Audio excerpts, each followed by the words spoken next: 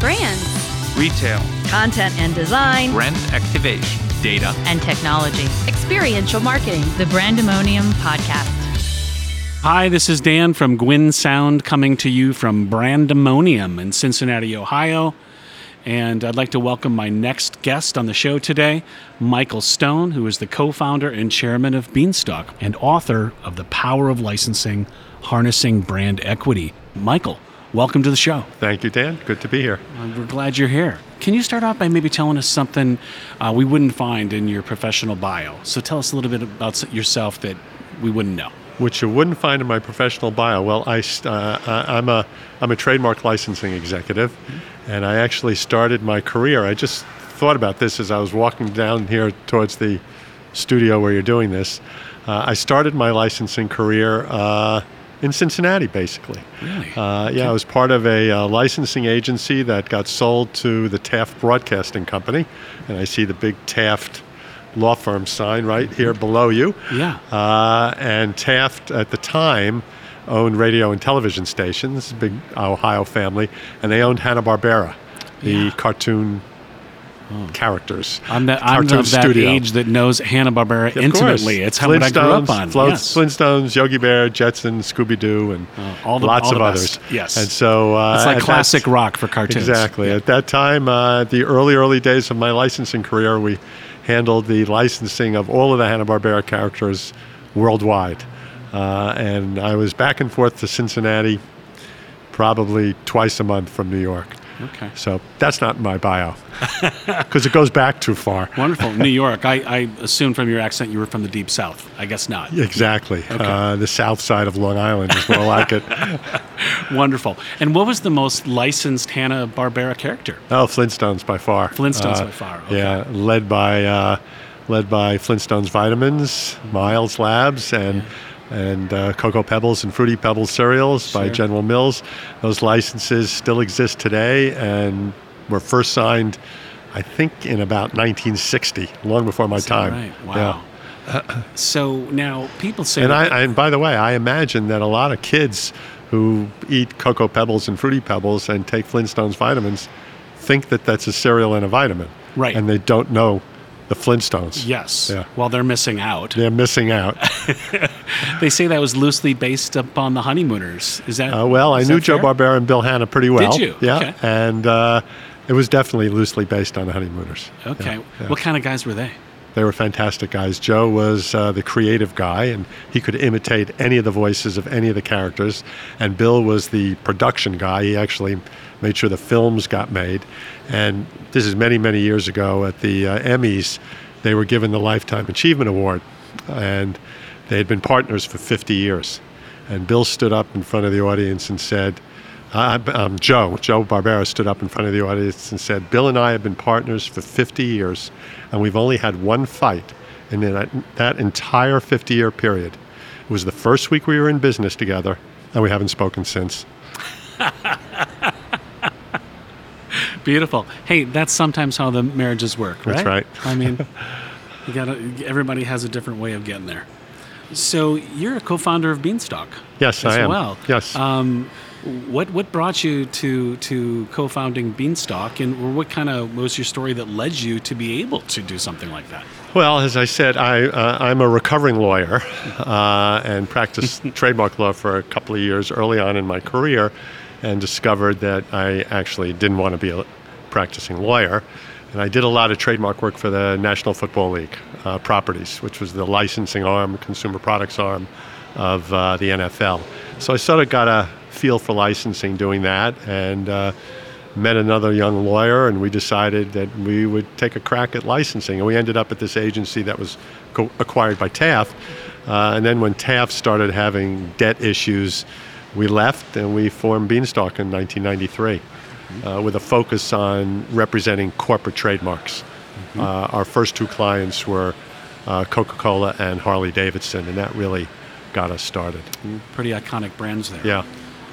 What characteristics does a brand need to possess in order to be a strong candidate for licensing? Well, I think a brand needs to have a strong emotional attachment to consumers depending on a large enough group of consumers, Coca-Cola appeals to a very broad group of consumers.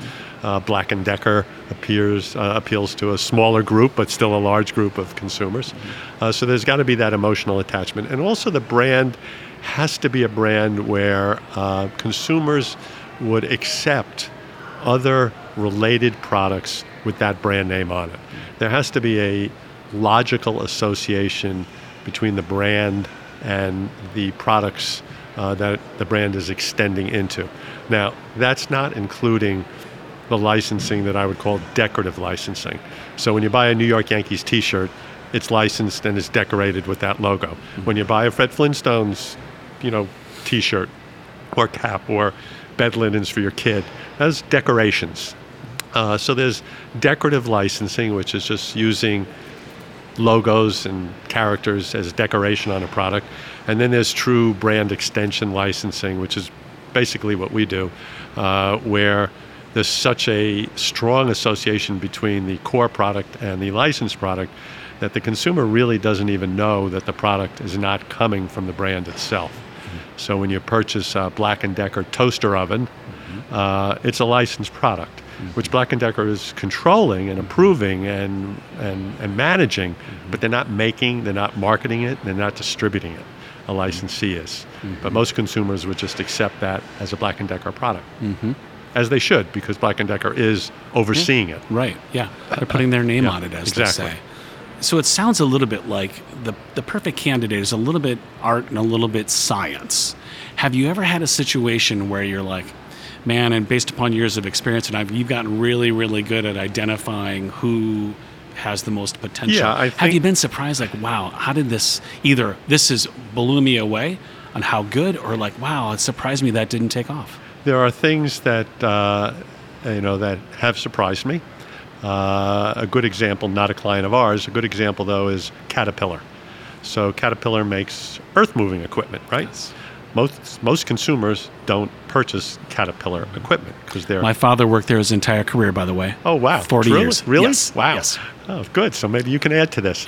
So most consumers don't buy, macadam levelers and things like that, or big earth-moving equipment, which is what Caterpillar specializes in.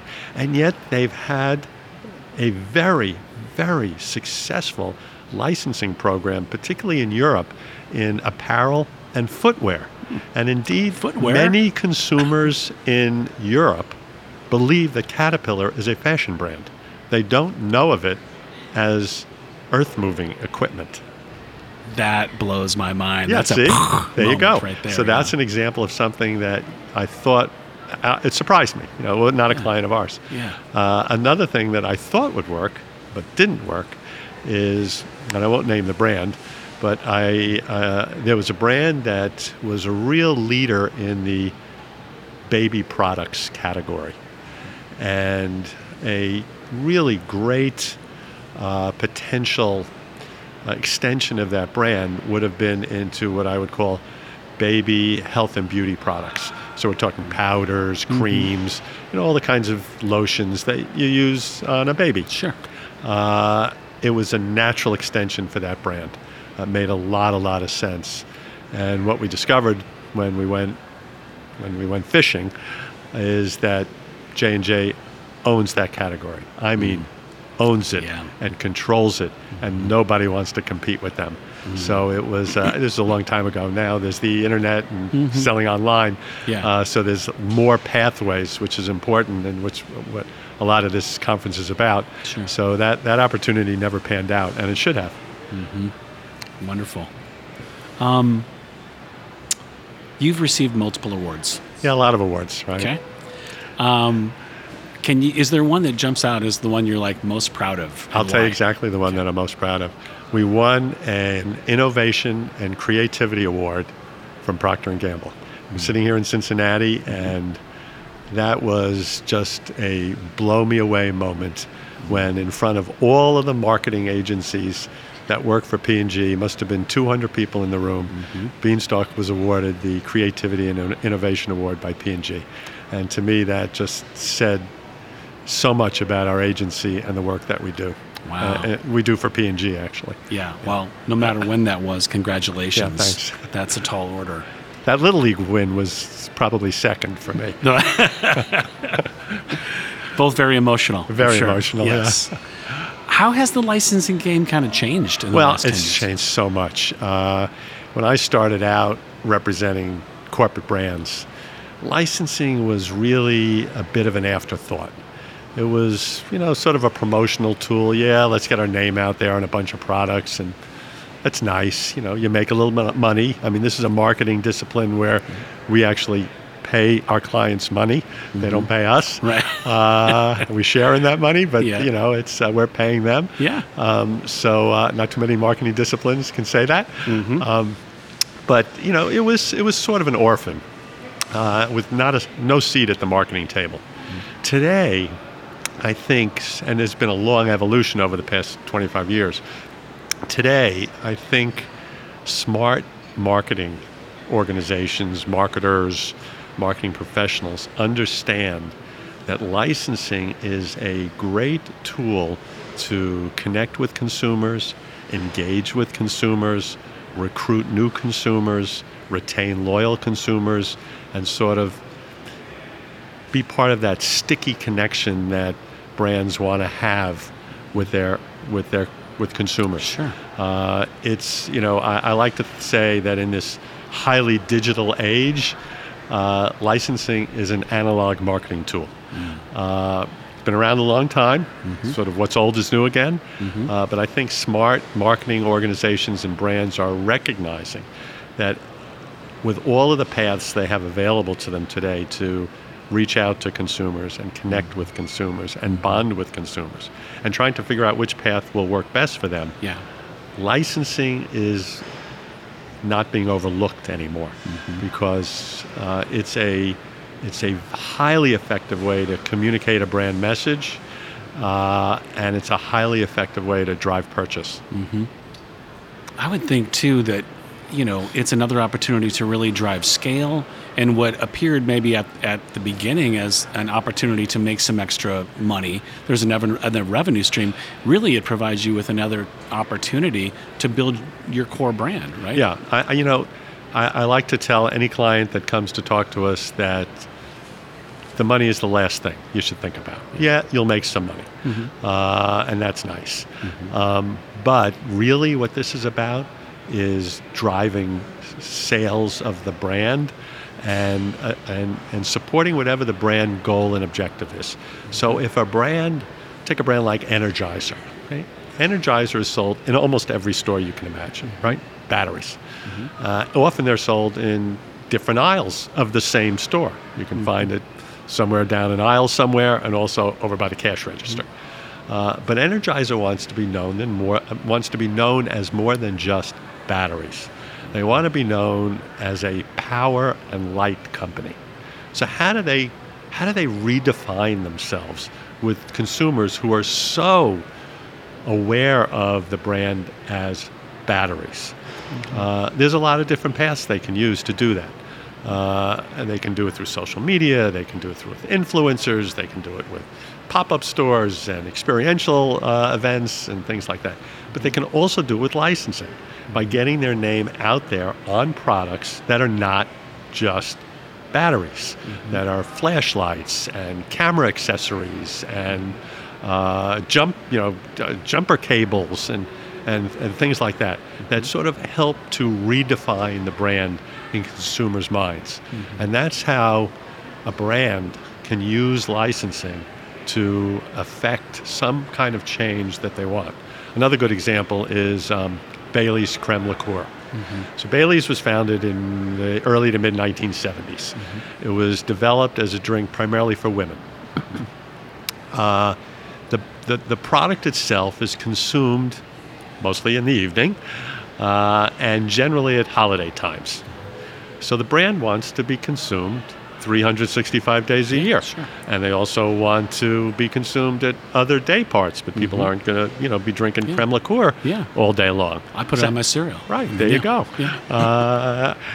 You look a little tired. It's not the first time I've heard that. How do they do that? How do they get consumers to engage with the brand 365 days a year at other day parts? Well, How about Bailey's ice cream? How about Bailey's coffee creamer? How about Bailey's chocolates? Those products, all licensed, get consumers to engage with the brand at different times of the day and different parts of the year, and hopefully drive them to the core product, Bailey's creme liqueur. So that's how licensing can support brand objectives and communicate a brand message. Sure. In our business, everyone's talking about messaging. How do we get the message out? Yeah. In our business, the product is the message. So consumers are invited to participate with the brand by buying a product, and they buy the product, and now they're participating with the brand. The product itself is the message. So it's both a communications tool and a product purchasing tool. Wonderful. Last question. We're a music and sound agency. We have recording studios here in Cincinnati. Licensing music is this huge thing now. Licensing music didn't used is to a be huge back business. in the days. We don't do any of that. Do you touch it? Are there parallels? Yeah, there are parallels, because licensing music is about taking an intellectual property, a copyright, and allowing somebody else to use it under certain circumstances and conditions. Yeah. And that's what trademark licensing is too. It's about taking an intellectual property, in our case a trademark, allowing somebody else to use it on on a specific product for a specific period of time and for a specific use, and paying a royalty, which is the same as it is in music licensing. Yeah, perfect. Well, I think it's time for us to wrap up, but this has been wonderful. I could talk to you for hours. Well, thank you. I really appreciate your time. Since we're in Cincinnati, yabba dabba do. Exactly. And where are you going? Any special Cincinnati restaurant that you're going to try to hit before you head out of town? I'm not going to plug any restaurants, but I'm going to. I know I'm going to a restaurant I've been to before tonight, so I'm looking forward to that. Enjoy. Okay. Thanks for being on the show.